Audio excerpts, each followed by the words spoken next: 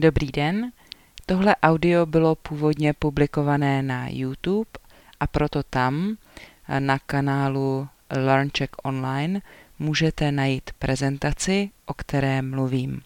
Také ji můžete najít na stránkách www.ilearncheck.com. Dobrý den, dámy a pánové. Dnes se podíváme na prefix neboli předponu do, a to konkrétně hlavně pro slovesa pohybu. Co ten prefix do znamená? Vyjadřuje, že něco se pohybuje směrem k cíli nebo může být dovnitř něčeho. A nebo do také znamená dokončení aktivity.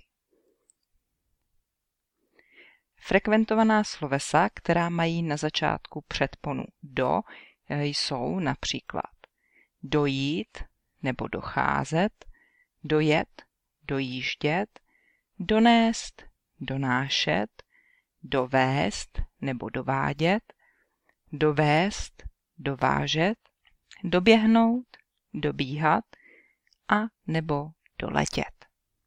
Podívejme se na nějaké příklady. Dojdu do obchodu. Dojela jsem až nahoru. Kamarád mi donesl jablka. Dnes dovedu děti do školy já. Kolega mě dovezl až domů. Náš sprinter doběhl do cíle třetí. Můj model letadla doletěl nejdál. Takže vidíte, že ten prefix do znamená dosažení nějakého cíle.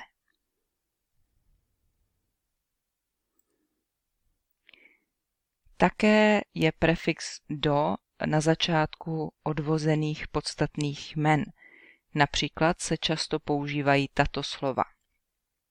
Dovoz, docházka nebo dojezd.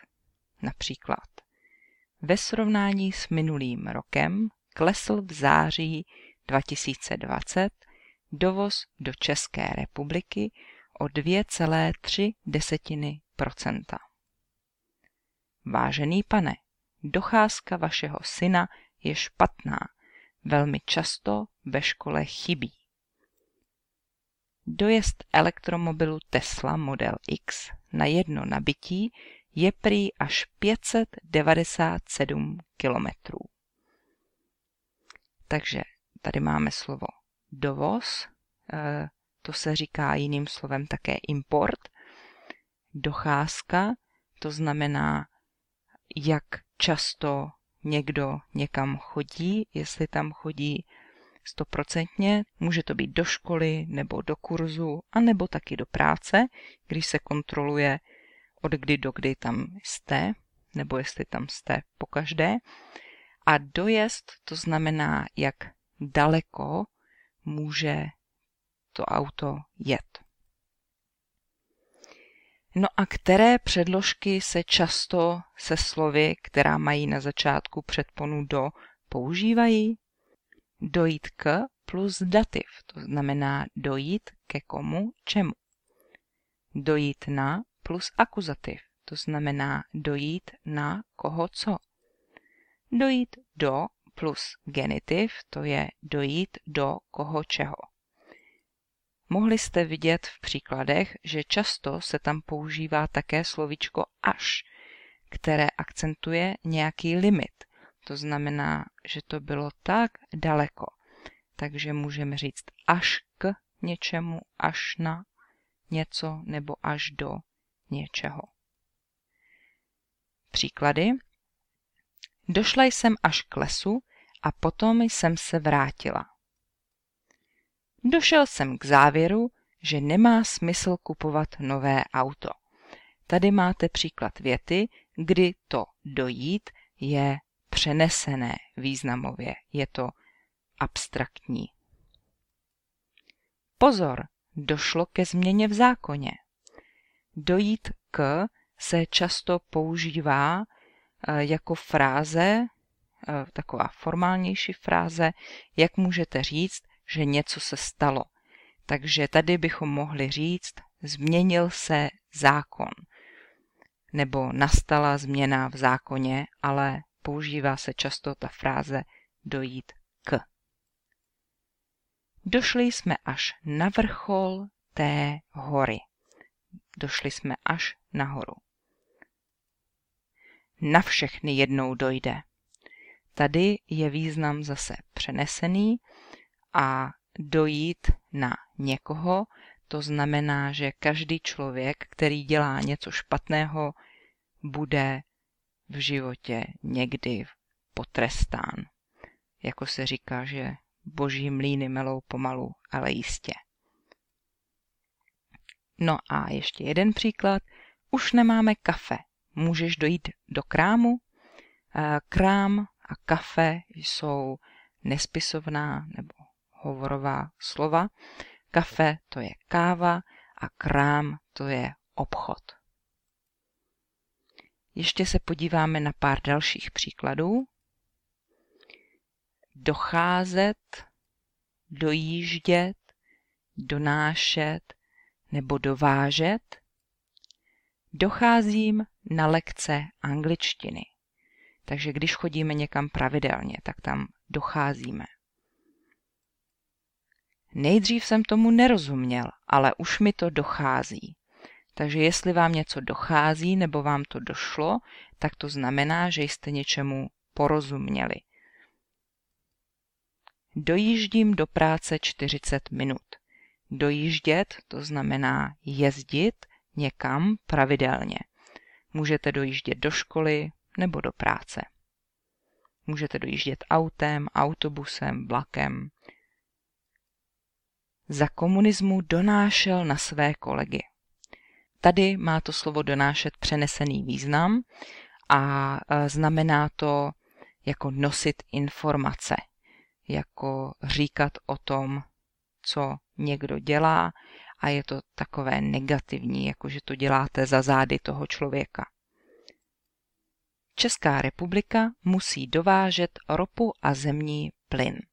Takže už jsme měli slovo dovoz, dovést nebo dovážet se používá často v internacionálním kontextu, takže to znamená importovat. Ještě se podíváme na pár dalších příkladů. Dovádět, doběhnout nebo dobíhat. Jeho arogance mě dovádí k šílenství. A tady by bylo možné říct taky přivádí k šílenství. Takže můžu se z toho zbláznit. Zlobí mě to, štve mě to. Děti rády dovádějí ve vodě. To slovo dovádět má ještě jeden význam a to znamená jako bavit se, dělat nějakou zábavnou aktivitu a přitom se hodně smát a radovat. Běžel jsem rychleji než on, ale stejně mě nakonec doběhl. Takže doběhnout můžeme do cíle, to už jsme měli takový příklad, ale doběhnout můžeme taky někoho, kdo běží například před námi. Nebo dojet. Musím si doběhnout do lékárny. Doběhnout si někam znamená jako rychle někam dojít. Ten člověk mě pěkně doběhl. Okradl mě. Doběhnout někoho znamená jako někoho napálit, někoho podvést.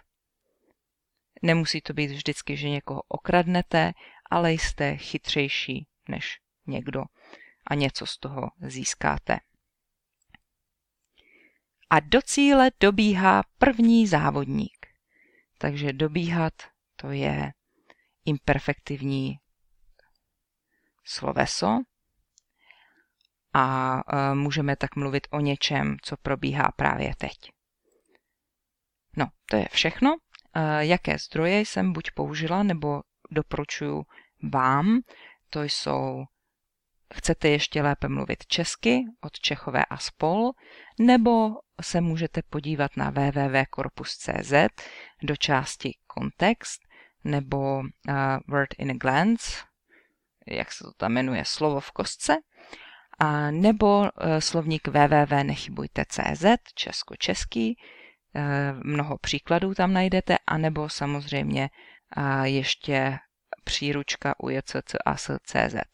A vidím, že mi to tam přidalo háčky a čárky, ty samozřejmě mít nebudete v té adrese.